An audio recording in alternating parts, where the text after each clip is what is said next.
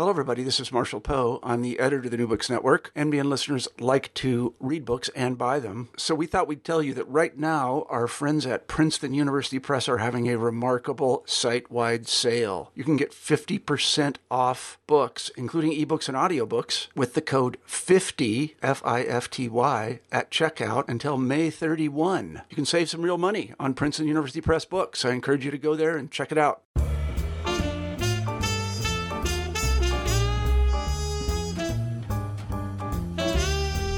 Hello, everybody, and welcome back to New Books and Music, a podcast channel on the New Books Network.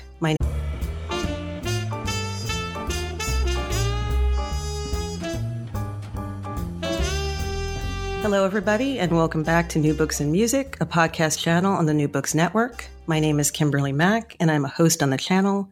Today, we'll be talking to Ben Blackwell about his book, The Blue Series, The Story Behind the Color. Ben Blackwell, welcome to the show. Thank you for having me, Kim. Ben, I wonder if you would begin the interview by telling me a bit about yourself and Third Man Records. I was born and raised in Detroit, went to the mediocrest of private schools, and my teenage years discovered a love for music that, from performing to collecting to writing about, kind of encompassed all of that. Third Man started in Nashville in 2009. Originally, the idea was it was going to be a record label that was just going to reissue the back catalog by Jack White's band, The White Stripes. Jack White is the owner, the sole proprietor of Third Man Records. And so I came down here to help make that happen. I'd worked for The White Stripes for a long time. I had run my own record label, Cass Records, out of my bedroom in Detroit.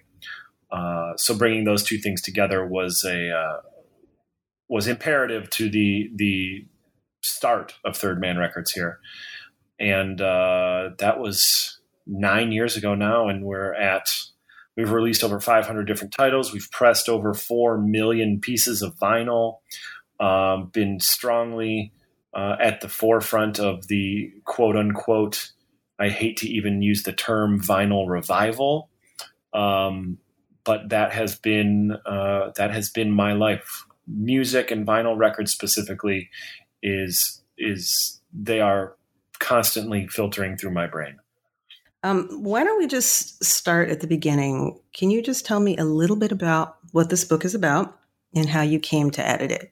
Yeah, so we have a series here of recordings that we do at Third Man called the Blue Series. They are single artist 2-song singles that are produced by Jack White in his home studio. And it's usually the original idea behind it all was meant to be quick. It was meant to be not too much thought placed onto it. It was meant to be something that could work with artists that were on tour, artists that were possibly signed to larger record labels. And just be a snapshot, be ephemeral. The title of the series, the Blue Series, comes from we have a room here in our offices that has cyc walls, walls for doing photo shoots and video shoots, that is painted a nice rich blue color. And so all the photos for these singles, the cover art is a portrait of the artist in front of this blue wall. So they have a unifying look across 9 years now, where you could see one from across the room and know, oh, that's part of the Blue Series. So we have the Blue Series. It's been going on at this point for 9 years. But when we started the book, I think it was 7.5 years we'd been running it. And Jack came to me and said, I think we need to do a book about the Blue Series, and we need to talk to the artists that participated. We need to talk to all the different session musicians who've played on it, the different photographers that have taken the photos. And he said, I want to be able to, get you your first book. This is the first thing that I've ever been kind of helming in the publishing world in terms of an actual print book. So that's kind of the impetus. That's the starting point. And can you say a little bit more about the 7-inch, the process of putting those together? You said they were meant to be quick, ephemeral. What can you just say a little bit more about actually what those recordings were like? Yeah, so a 7-inch in modern times, a 7-inch 45 RPM record is an anomaly. It doesn't really carry that much cachet or importance. It's almost like a baseball card or the prize at the bottom of a Cracker Jack box. It's kind of almost an extra in a lot of situations. But that kind of we use that as the advantage in regards to when you're asking an artist to do a 7-inch single, you can record one in a day. You don't have to do your best new hit song, something that you think is going to be hugely successful. You can put out a 7-inch. If it does awesome, great. If it doesn't sell anything, the excuse is, well, it's just a 7-inch. What did we expect we were going to do? And that gives us the opportunity to work with larger artists too. So if we were talking to an artist like Beck, who we did a Blues Series single with, if we said, hey, why don't you do a new album on Third Man? There's no way that would ever happen. There's no way anyone would, in his camp, his record label, would sign off on that. It's just not good business. But a 7-inch, you can very easily make the argument, persuade the folks that this is just promotion. This just ties you over to the next thing you do that will give people something to talk about. Is the Blues Series ongoing? Is it still happening? Yeah, it's definitely ongoing. It's it kind of ebbs and flows in regards to Jack as the producer. What else is going on in his creative professional world? So, pretty much the entirety of this year right now, 2018, he has been touring and promoting his latest album. So we haven't recorded any, this year. But it comes up, at least once a month, trying to think of someone for a Blues Series single. So it's always on the table, let's say. Well, based on the interviews, it's clear that Third Man found artists for the Blues Series in multiple ways and really different ways. Are you still looking then actively for artists to participate, and have you changed the way that you find them? We're always looking for everything. I don't think any doors ever close here. That's our job, to have an antenna up, to be paying attention to what's on the radar. But it's also not ever viewed in an assignment capacity. It's not like, we need a Blues Series this year, go find someone. It is more often the case of, man, we want to work with this person. They might be on tour for the next 6 months. All right, well, let's do it in 6 months. It's kind of just catch as catch can. We've got some artists that, for sake of not wanting to jinx anything, I don't even want to mention names, but artists that we've been trying to work on that both us and the artist want to do recording for the Blues Series, going back 7 years now. And it just hasn't made sense. The schedules haven't lined up. The material wasn't ready or there or whatever. And I'm fine with that. I am nothing if not patient. Are there plans for a second volume? Yes. It will probably take, given the scale with which Jack's other endeavors have ramped up, I think it will take a lot longer to get to, 40 singles that we wrote about in the book? It was 40 or 50? Yeah, something like that. So yeah, it'll take considerably longer, but yeah, that was the idea, that the book could be serialized. There could be a volume 2, there could be a volume 3, depending on how long it takes to get there. So let's go back a little. So how long did it take you to put the book together? What was the process like? So we had a meeting here at Third Man with Jack sometime probably in the middle of 2016. And he had he kind of laid out what he thought, the idea for the book, a book about the Blues Series. That's kind of the main guidance from him. There should be a book about the Blues Series. And, Ben Blackwell, you should be the one to write it. Okay. It took me a minute to really wrap my head around how I wanted to attack that, how I wanted to approach people, how I wanted to interact with them, to speak with them. And I didn't, having never done this before, I kind of just went at it like I've done any other creative endeavors in my life, whether it's a record label or whether it's recording music or being a performer. I just totally DIY, just do it myself. We have a books department here at Third Man, but I didn't really think so much to engage that team. So I started by compiling a customizable questionnaire to send out to the different artists who'd been involved in Blue Series singles, and compiling their email addresses. And some of them were people we hadn't been in touch with in a while. You just lose touch with people, no ill will or anything like that.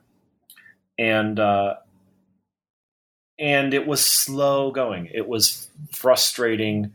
I didn't think a book was there really early on. It felt like, man, it doesn't seem like anyone wants to do this. I'm not happy with it. And just kind of struggling with how to make that work. And so I don't know how many people had actually written back in response to these questionnaires. But I got the ideal moment, or the kind of breakthrough moment for me became reaching out to the performer Chris Thile. We did a single with him and another performer named Michael Daves. And Chris Thile, obviously, this is before he had taken over Prairie Home Companion and had become quasi household name. Thile also won a MacArthur Genius Grant. Like, he's very, very well renowned. But reaching out to him, I said, hey, this book is coming. I want to do an interview with you. Send him along the questionnaire. And he just very politely said, hey, man, I can answer the questionnaire fine, but I'd really prefer to just talk on the phone. And I thought, okay, how am I going to do this? I had not, interviewed someone and recorded it probably for about 10 years in regards to, my previous dalliances in the journalism world. So I basically, in the desk I'm sitting and talking to you right now, I called him on my landline and opened up a GarageBand, just basic track GarageBand, where Chris is talking on speakerphone and I'm speaking using the, with the internal built-in mic on my desktop computer. And we talked for whatever it was, 40 minutes. And it was revelatory. It was engaging. I was able to follow tangents and pursue subject matter or ideas or that which just wasn't going to happen on any number of back and forth via writing on email, So that was really, really the changing point for me, which was, okay, forget the questionnaire altogether. The questionnaire is holding me back. Now that I know speaking with someone over the phone can get such personally rewarding results, I just need to do that. So I doubled back. I reached out to everyone else and said, hey, let's talk. Some people, we got what we needed via the questionnaires, or some people preferred that. They didn't think that they had anything to talk. But moving forward from there, I was able to, maybe like once a week, every other week or so, knock out an interview on the phone. And every single one of those interviews was, it felt worth it. I never got off the phone with someone and thought, God, why did I do that? Mm-hmm. Everything felt like, this makes sense. And whatever that number is, 40 artists or so, give or take. That was my what I'm shooting for. I'm shooting to get all 40 of these people to talk, to speak about the interview. I didn't get it. And I at one point I thought I was going to be stuck with like 20. And I'm fearful because that's not a book about the series. I can't fudge that. But just doubled down. I was fortunate that during the time with which the crunch time of this book was while I was on paternity leave. So I was able to actually double down and focus exclusively on knocking out recordings and making that happen without affecting my regular workday, because I didn't have a regular workday. I was out, it was a 3-month leave. So that was very fortunate that those two timed together. And I think ultimately I got interviews from 33 or 34 of the artists, of the performers. And, a couple off the top of my head, I can think just no response. Tried to get a hold of them 4 or 5 different ways, and no, not even hey, I don't even want to talk about it. Just, just totally blanked. So those ones I didn't feel too bad, man. I went beyond due diligence. That's like, there's a single we did by a band called Transit, which is made up of workers from the Nashville public bus transport, Metro Transit Authority, and tried emailing the guy, went through Facebook trying to get a hold of him. I think we even did a written letter to him. Nothing, no response. Okay, I tried that. A couple other, Gibby Haynes, used to be lead singer of the Butthole Surfers. Multiple different methods trying to get a hold of him, and just ultimately never got a hold, never heard anything. So, you kind of just, you move on. It was much in the DIY spirit, much in the way that I would do, write an article or work on a zine or something. It's just the approach of, all right, I don't have time to waste or worry about that. I got to move on to the next thing. I noticed there's an insert for the Beck interview that seemed to have come after the fact. Were there other interviews that came in after the fact, but maybe you couldn't include them for time? Oh, the Beck one was so hilarious. I never thought that he would do it. Beck is arguably one of the biggest folks that we've had in the Blue series. So in my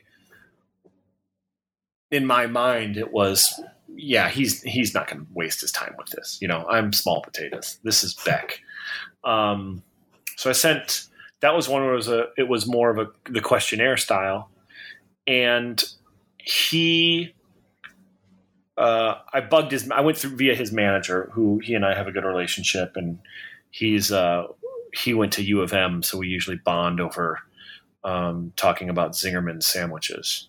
But I kept on bugging him, and he just said, "Hey man, I'm not going to make him do this. Like, if he does it, he does it. If not, that's just how it goes." I'm like, I understand. It's the same way with when people ask of something of Jack White here.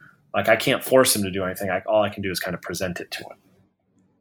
And then I think it was maybe 9 days before the book was set to come out, Beck's manager emailed me and said, "Hey, sorry, Beck just sent this to me and said it was in his drafts folder. It'd been sitting there for a long time." And it was his answers to all the questions. Wow. And so on one level, I'm extremely, extremely excited because Beck, we've got Beck talking about this Blue series and talking about his recording experience. On the other hand, the book is already printed. There's no way to change that. There's no reprinting it, anything like that. So again, this is just going at DIY punk style. Okay, how would we do this? Well, we could just print an insert, and we could just print it here in our office. We don't even need to get a proper crazy fancy printing done of it. We could do it on our Xerox machine. So I think that's what we did. It's not terribly flashy or anything. It's printed on yellow paper. And the coolest thing about Beck was, in that questionnaire, my final reach out to folks was like, "Hey, anything you want to say about the recording session, your experience in Nashville, or Jack, or whatever you want, feel free to just let loose here."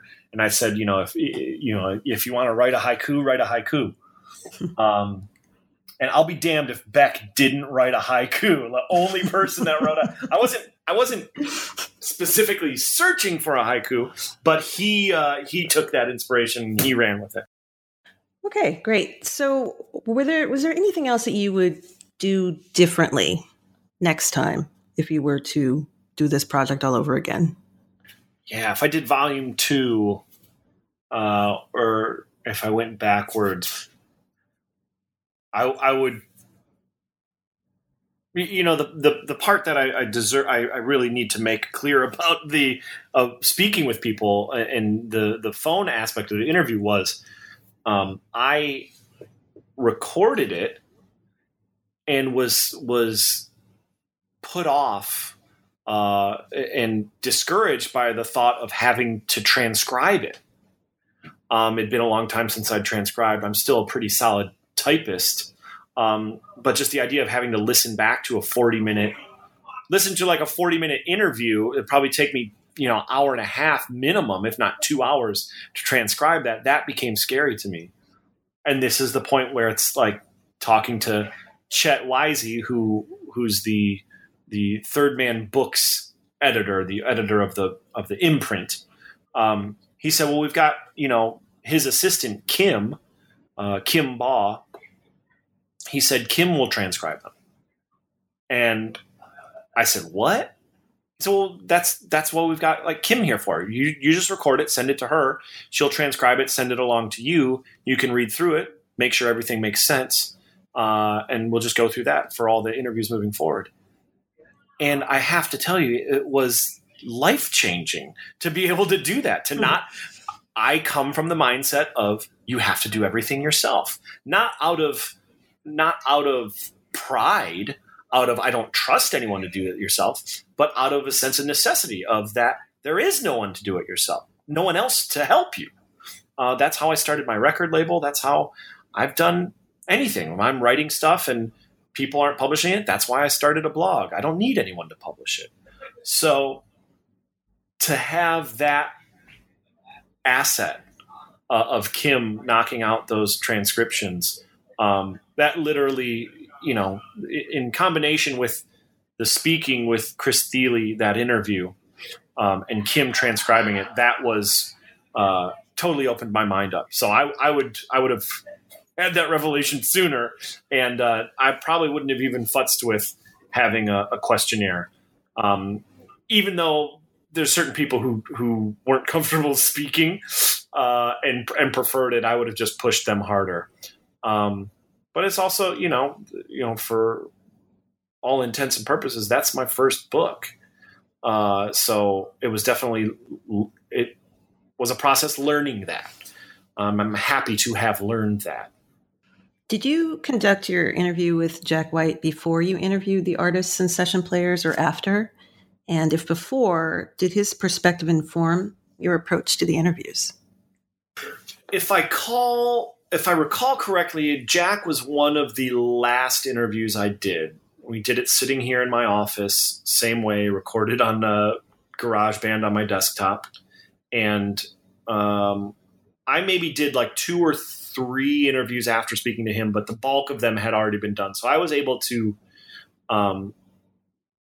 take moments and take recollections from artists and performers and kind of present them to him and get his impression on it. And his interview was much longer. We edited it down because I would just bring up any record that I thought, oh man, I'd love to know more about. Like the artist didn't talk too much. The artist didn't have too much to say, or I couldn't get a hold of the artist. I would love to know more about Transit. Because there's no artist voice there. So I want specifically, I'm seeking out Jack's voice there. If I've got something where the artist said a ton and gave me beautiful, great, flowery material, I'm less concerned about what Jack has to say with that. So that it definitely did inform my approach in speaking with him. And it's great. You know what? I am so lucky that I have been able to interview Jack however many times I have. I guess at this point it's probably like 6 or 7 times across multiple different formats or whatever in my, if you want to call this a career, if you want to call this misguided life spent, whatever I'm doing here. But we can call it a career. Okay, thank you. But we're family. Jack is my uncle, so there's a connection there. But there's also just a rapport of I know how he thinks, and I think I have a little bit better insight than an average interviewer in how to phrase a question to him or how to present it to let's be perfectly honest, to get the answer I want.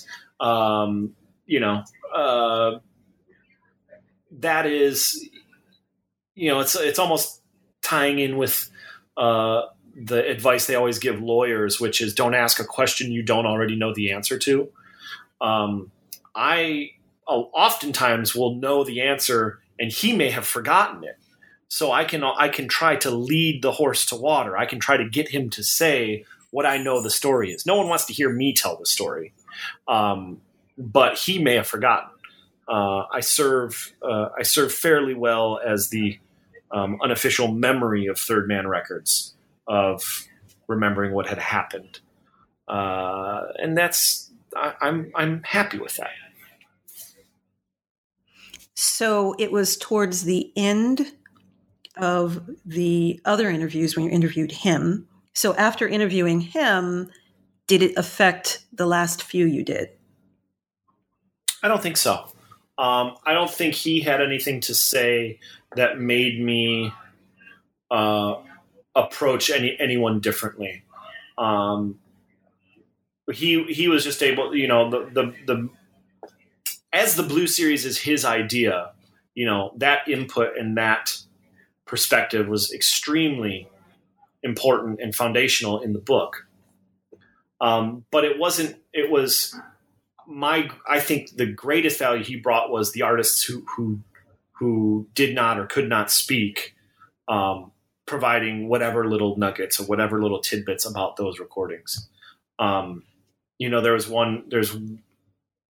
kind of I don't know if it's an outlier or just a sticks out kind of weirdly. They're all in their own sense weird records, but this band called Drakkar Sauna, who I think is from Kansas, if I remember correctly. And they, I don't know if we said this or not in the book, but I do know at some point Jack mentioned, those guys just sent copies of their releases to Third Man, and Jack found them. I don't know if it was addressed to him or what. He found them and like, oh, wow, these guys are cool. I want to do a Blue Series single with them.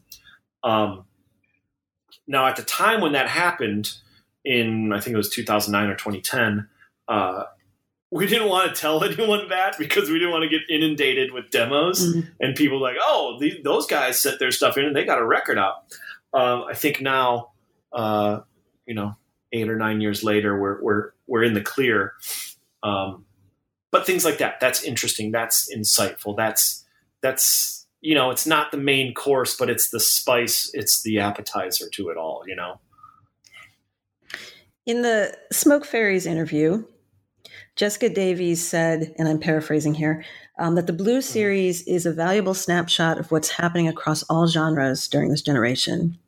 Given your role as the official White Stripes archivist, can you speak to Davies' comment, as well as maybe more broadly about the importance of documenting and archiving work like this?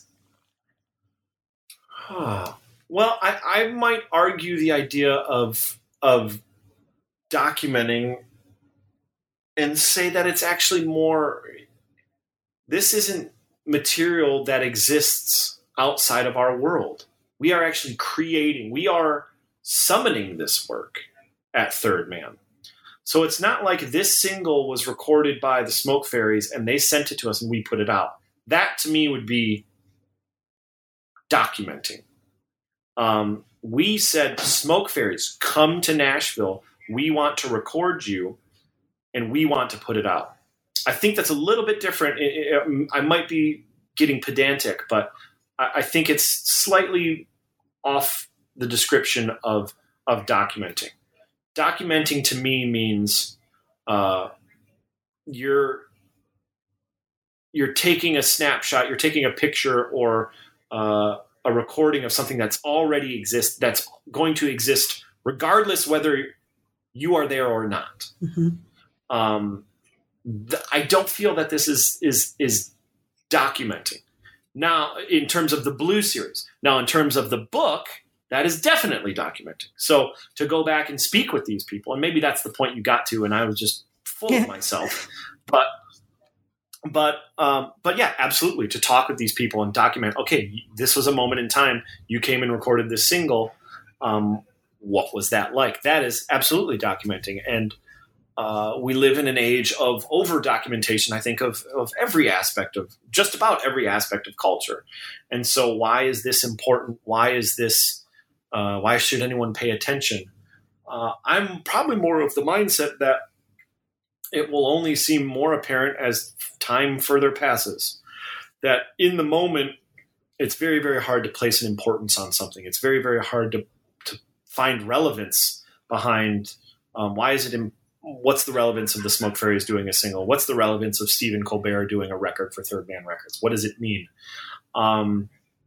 That's why I think it was helpful to be looking backwards and not trying to write this book as every single was recorded, which I could have done, and which I'm half considering in regards to the Blue Series records that have come out since the book came out. I'm half considering just talking to those people now and interviewing them rather than waiting another 10 years for volume 2, if that makes any sense. That does. Yeah. That does. And it does make you wonder how different those interviews would be, because things will be much more fresh. But yeah, that question of documenting, how important is it to archive these singles, and how important is it that the artists can look back on this, and that other people, generations, can look back on this and see what happened? Yeah. I think, none of these singles are insanely high sellers. None of them have ever been on a chart of any kind. But I think, there's a compelling notion to be made about music that is not necessarily on the fringes, but is not widely lauded.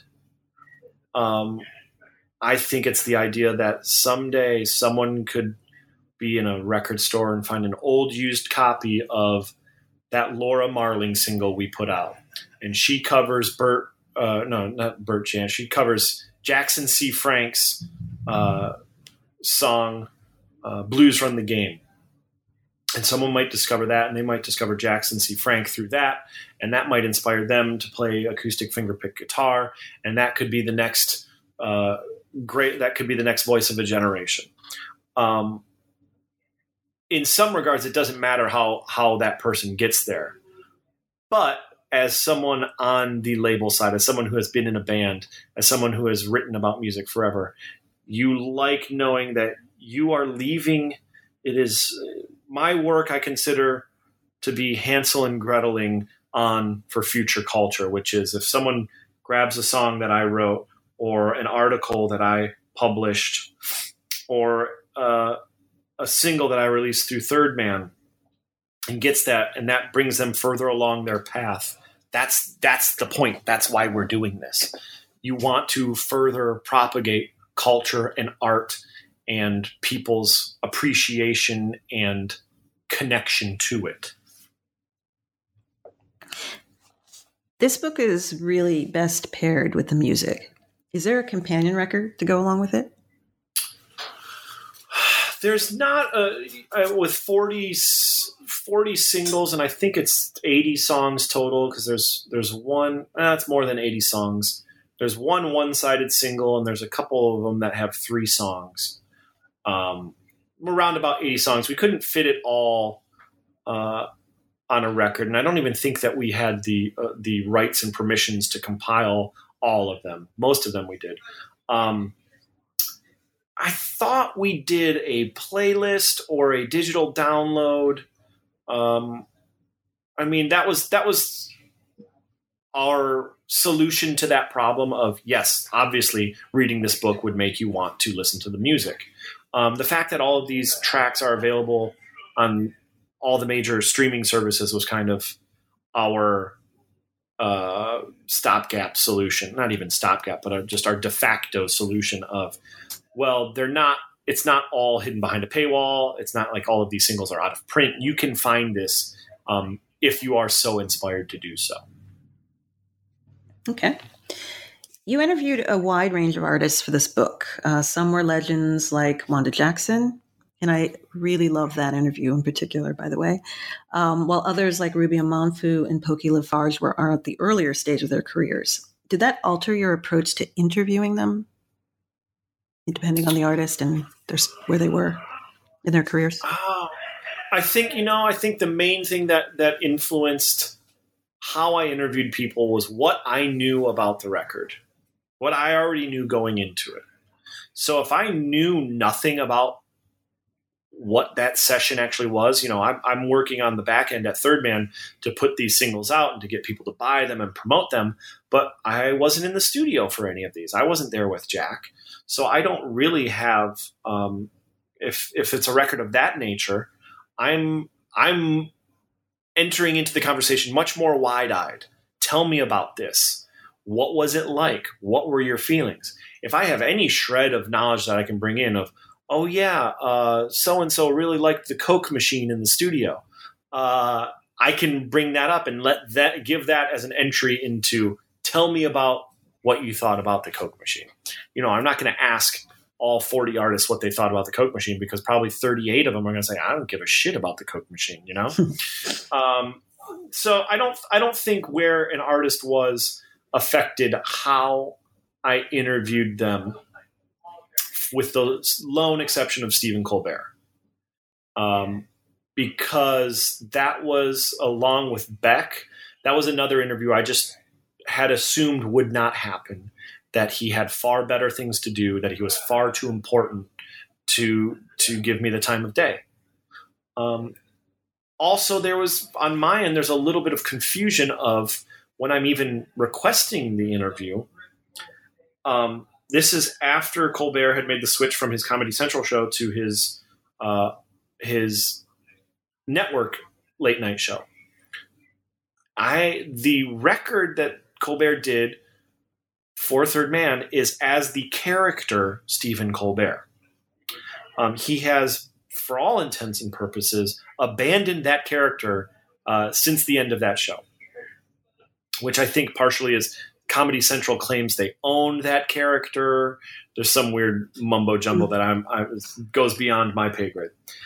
So I don't know. Am I interviewing Stephen Colbert, the character? Am I interviewing Stephen Colbert, the creator of that character? Also, he's the only performer on any of these releases that is totally not a musician. This is kind of absurd that he's in his involvement and that we dedicated this to him. Absurd in a beautiful way, not in a why did we do it way. It was a beautiful absurdity. But I'll be damned if that wasn't my favorite interview I did of anyone. There's no slight on any of the other artists, but it was so insightful. And he had clearly thought about this whole process of the recording and everything involved. And he is so well spoken. The minute I finished that interview, I almost started crying, because that felt like, for me, and it was one of the later interviews.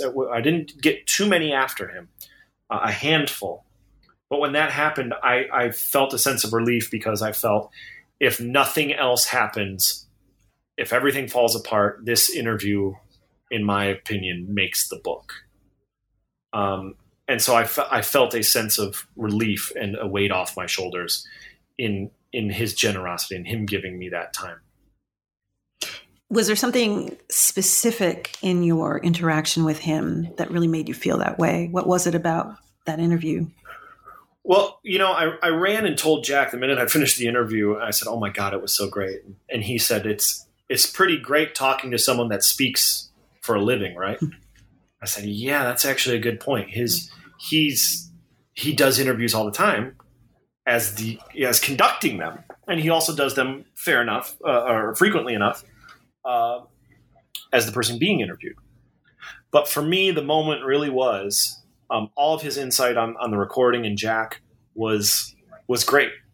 And I reminded him of some things that he he had forgotten about. He had forgot that him and Jack had sang the national anthem at some event for celebrating the release of the single. But on a total lark, I had just brought up the idea of Stephen is a huge fan of the band Neutral Milk Hotel, which is kind of like the 90s, the biggest 90s cult band that is people still talk about to this day and sold tons of records, but it's in the Aeroplane Over the Sea, people can look it up if they don't know. But I always thought that was really interesting hearing him talk about that. He mentions it in his interview with Jerry Seinfeld, Comedians in Cars Getting Coffee. So I just simply like, hey man, how did you find out about Neutral Milk Hotel? Like, I don't know what the connection is. Did you find out about them early? Did you find late? And he goes on and tells a beautifully worded, paced story that to me, I actually loved more than anything he said about the Blues series. Because it delved deeper into art and it delved deeper into why we do any of this. And he made a great point when he was talking about the show being on TV. He said, you've been given this power. You think of this power as like this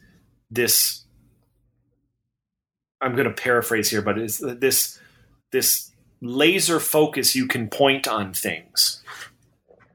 And those things can be political injustice. They can be crime. They can be absurdity in the modern world. What do you want people to pay attention to is how he phrased it. And he said that's sobering.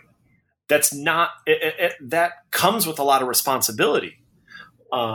But also there are moments where there is something beautiful and something artistic and something not completely mainstream that you can also point that laser at and you can bring attention to.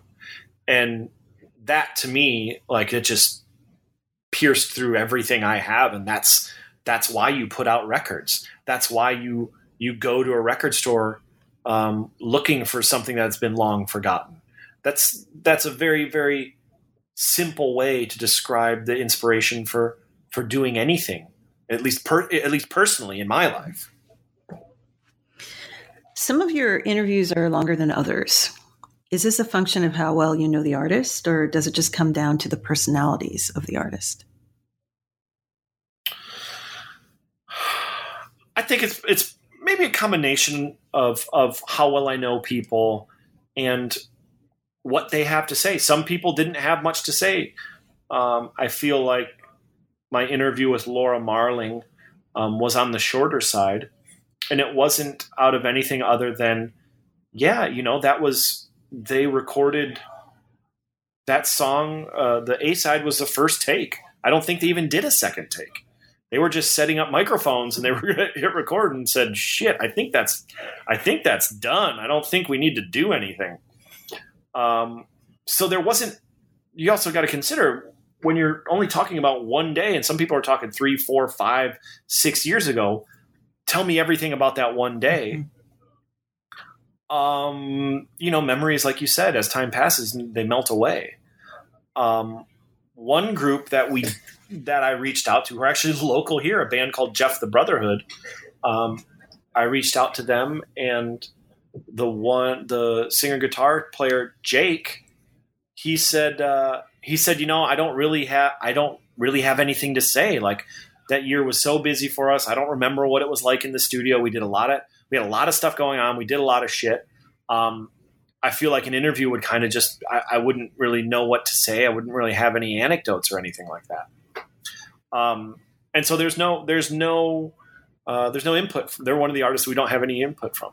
I wanted to take that response and print that as the response in their little section in the book, but Chet thought that would maybe seem mean-spirited, so we didn't do that. But if anyone wants to see that, they can figure out how to get a hold of me, and I will share the 2 sentences that Jeff the Brotherhood said about not really remembering their session. So that's great. Did you take a different approach to interviewing the session players who worked on the songs versus the artists? Yeah, session players, because a lot of the session players had worked on a wide range of releases of Blue Series releases. So you have people that played on 5, 6, 7 different of these releases, and they play a different instrument on every one. It's you've got less space to dedicate to them. They are usually better for supplying the color commentary of, oh, there was this one thing that happened, this crazy moment we had, those kind of things. It's not, we don't really get into inspiration or what made you want to do this. So yeah, and the fact that there's probably, in the grand scheme of things, there's more session players than artists. So it's just, just a matter of tackling it all. That was, I think session players were almost exclusively written exchange of questions. Some of them I think I did in person or verbally over the phone. But yeah, session players was kind of just, they all needed their due. I wanted to make sure that they got their credit and they got acknowledged. But it's just a lot harder to facilitate and a lot harder to really open up in that regard. You get, at a certain point, the hand did get dealt of, okay, we need to finalize how many pages this is going to be. And we need to make it fit, whether it's too much, whether we think we've got too much or too little. We need to make whatever it is, 240 pages or something work. So that becomes a factor too. Was it by design that the session players were you mostly communicated with them through written means versus talking to them, or did that just happen? Yeah, it was mostly there were a lot more spread out, and there's a lot more of them. And if I just in the sheer use of my time, I just, by design, I had to focus more on the artists. And so once I had a nice chunk of the artists done, I was able to divert some of my attention to, all right, let's knock out the session players. And I think we got word from most all of the session players, if not all of them. And we also got them to come in and pose for new portraits of themselves on the blue background. So I don't think on any of the other records did we ever have the session players' photos. So that was kind of a interesting way to create new visual imagery for, these largely static, established, known cover shots, Okay. What were some of your favorite interviews and why? Well, like I said before, the Stephen Colbert interview was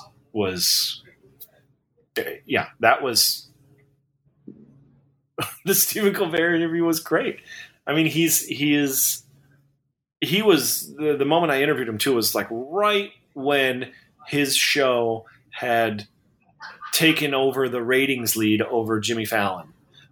So it was this kind of high moment. We didn't even talk about it, but I kind of felt it in the air that, there was talk, it seems so long ago now, but there's talk at the time that the Colbert Show wasn't doing good and people weren't connecting to it. But wow, the Trump presidency sure changed that. So Colbert, by far, was just really, really, it felt like a blessing. That felt like it tied together so many loose ends. I really loved interviewing Shaggy Two Dope from Insane Clown Posse. Just talking to a guy who'd spent a ton of time in Detroit. Detroit's my hometown. I take partial responsibility for the mere idea of Insane Clown Posse recording a Blue Series single. Obviously, the credit primarily goes to Jack, as he's the one that put his reputation on the line in even doing that, where those guys are so unfairly maligned in both of our estimations. Do you have any favorite songs in this first volume? Is there any overlap between your favorite songs and your favorite interviews? Wow. I find myself, I love the Laura Marling single we did, but I love that more so because it introduced me to Laura Marling, and I really, really love. Just this past week, I've been listening to her nonstop, and I feel so happy for that. I feel if we hadn't done that single, she would just be a name that I would see from time to time that I would never have explored otherwise. A favorite single. I think it's really cool. We did Courtney Barnett as well, but I prefer her albums to the single we did. Shoot. I don't know if I have an answer to that. I've got 2 kids, and I definitely have an answer of which one of those is my favorite. But across the Blue series, you know what? I really enjoy and has held up to this day is we did a single by an artist named Daniel Pujol. I think it's just credited to Pujol. But the 2 songs he did, it's Too Safe and Black Rabbit. The minute those finished recordings came in to the office, they were just instantly familiar and repeatable and quotable and just really, really well done. Daniel did a great interview. He had a bunch of side interview stuff about, hey, okay, so I did the interview and that's all great, but I want to tell you all this other stuff that you can't put in the book. And none of it was salacious or damning or anything like that. To our world, it was more in his realm of like, you can never print this, but he's really, really smart, and he's really, really well spoken, and he understands culture. So he was probably the first person to actually knock out an interview. Did it really well. He did written, like, questionnaire style. I think if push come to shove, I could fight those Pujol songs against most anything else we'd done on the Blue series. Okay. Were there any surprises in the interviews? Did you learn anything about the Blue series that you didn't know before? Was it the Secret Sisters said they stole something from Jack? So I think they said they stole something from the studio. That was a surprise. There was I don't know if that's good or bad that I wasn't terribly surprised by much else. I think I generally had the outline of what I expected these people to say, or in what to what degree what I would expect them to say. So I wasn't terribly surprised for better or for worse. Okay. Were there any difficult interviews? Any uncooperative or monosyllabic interviewees? I would say the most difficult interviews were the ones that didn't happen, because it was not from lack of trying. It was not from anything less than being downright courteous on my end. But no, anyone that took the time, it worked. It made sense. And I think all of the interviews are fair and accurate insight into the artist and who they are. I don't think everything is really representative. So if you know nothing about, We Are Hex, I think what We Are Hex said about themselves as a band, that gives you insight. That shows you what it's like, who they are. You're not going to be in the dark about it. Did you significantly edit any of the interviews? Were any of the artists too candid? Some of them, the Chris Thiele interview was definitely edited. That went on much longer than we had space for, so we tried to edit it down to what was relevant. Like I said, we edited Jack's interview somewhat for just structure in regards to, I was just all over the board with him of like what we started talking about and what we ended, and it flowed better when we kind of cut and pasted like, oh no, we should actually start talking about this and then go, A, B, C, D kind of style. Daniel Pujol he gave me his answers to his questions, and then he wrote me a follow-up email and said, hey, here's a bunch of stuff that is not for print. and not because it was salacious or everything. I think it was more on his end of insight that things about his band or his band's experience or whatever, which was funny and insightful, and I would have been happy to include that if I could have. But no, everyone's on board. Everyone played the game. They got it. Yeah, and I asked that because I know that a lot of the artists, of course, went into detail about Jack White's studio, his home studio. So I'm just curious if any of that was, if any of that needed to be shortened or cut, or if that was...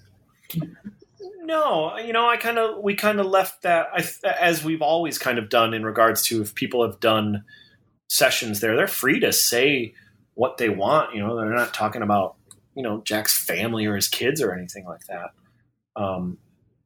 One thing I do want to mention, I don't know if we've gotten to that point or if you're going to get there, but the foreword or the intro by David Frick, that was the other point in this whole book happening. When he sent through his foreword, I had asked pretty early on, and he said, yeah, I'll do it. And when we came up with our timeline, I asked him pretty early on, and he didn't need to turn it in for like 3 or 4 months. But then we'd gotten sidetracked and we'd gotten distracted. So I got to the point of thinking he's not going to be able to do it. He doesn't want to do it. He can't do it, whatever it is. And checked in with him. He's like, no, I'm good. I'll I'm still operating on that. And he had like some just basic questions about, he's like, I think I understand it all, but just confirm a couple, minor points for me. And when he sent that through, that was another moment of like, holy shit, I can't believe this actually happened. I've loved his writing since I was, 12 years old, reading him in Rolling Stone. And he was the only person I wanted to write the intro. He was the only person I asked to. And, he didn't have to. He is as renowned as a music journalist as I think they come. And that, to me, if I never write anything again, I can still put on my tombstone, David Frick wrote the intro to this guy's book. So I would be quite happy for that. That's great. Can you talk about some of the other 7-inch recordings that have happened after this volume? Yeah, so we did. I think we've done 3 that have happened subsequently. So there's one with Dwight Yoakam. Mm-hmm. No, Dwight Yoakam's in there. I'm sorry. And it's only one then. It's this band called My Bubba, which is 2 female singer-songwriters that we had been trying to work with. It took a minute to get them in to record and all that stuff. That was a really great one. That was one that I kind of felt like I brought to the table, and they're really, really sweet and really, really. They had personally said they had held off on doing their Bob Dylan cover, where they do a cover of "You're Gonna Make Me Lonesome When You Go," and they perform it live, and it always kind of really seemed to bring down the house. So they brought that and said, "Hey, this now feels like the right time to record that cover."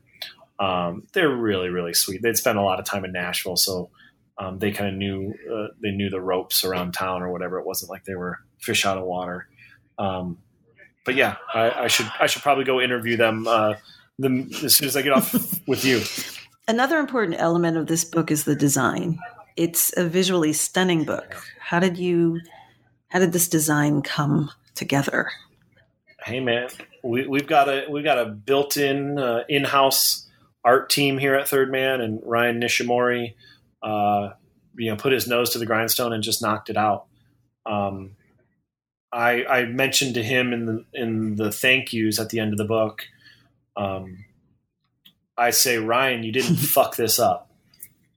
And that's somewhat of an inside joke between us, because he would call me into his office and say, hey, here, I'm working on this. What do you think of this? Show me different designs. And I'm pretty hands-off in regards to the design. I'm not going to claim to be the insight or have that knowledge. But most times when I'd leave his office, I would just say, hey, man, just don't fuck it up. And he didn't. It looks great. I'm glad that you brought up the design aspect of it. A lot of people maybe would overlook such a thing. But no, I'm happy with extremely happy with how that turned out, and just the presentation and holding of it all. It's something I'm lucky to have been involved with. Well, wonderful. Okay. So we have taken up a lot of your time. I have a final question for you. What are you working on now? Okay. Oh, wow. I'm constantly working on finding crazy old recordings from the past and trying to see if they make any sense in the future. So I have a pile of tapes that turned up in a farmhouse in Michigan that I'm going to have a meeting with a manager next week about. I'm trying to work on, I'm constantly threatening to write a book about the White Stripes, and I've got another paternity leave coming, so I'm tempted to just use that time to write another book. I feel like my wife feels like I need to learn how to write a book without getting her pregnant. So something's got to give. But yeah, just working here at Third Man, it's like I get to come to the circus every day. This is a dream job. My wife asked me, she's like, "Is there any way this could more be your dream job?" I said, "If I just got paid to just live and not do anything else, hey, I decided I want to race goat carts today, and I'm going to get paid for it." That's not even a job at that point. So I basically, no, there is no way I could have a more dream job than this. All right. Well, great. I want to thank you for being on the show today. I really enjoyed it. Thank you. I enjoyed it too.